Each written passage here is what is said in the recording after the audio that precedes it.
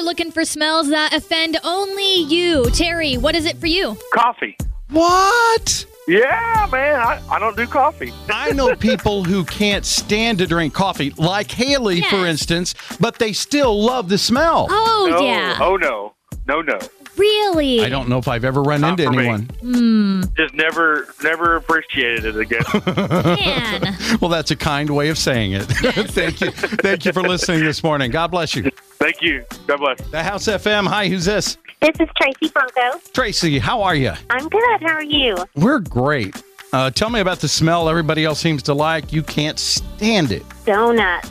Cooking. What? Yeah. My world is being rocked right now. First coffee and now donuts. Yes, when you go past the donut shop, I used to run a lot, and you go past that donut shop and they're cooking. Oh my gosh, you could just smell that. Oh, it's just terrible. Terrible. Are you sure you know what that word means? To me, there is nothing better than the smell of a donut shop.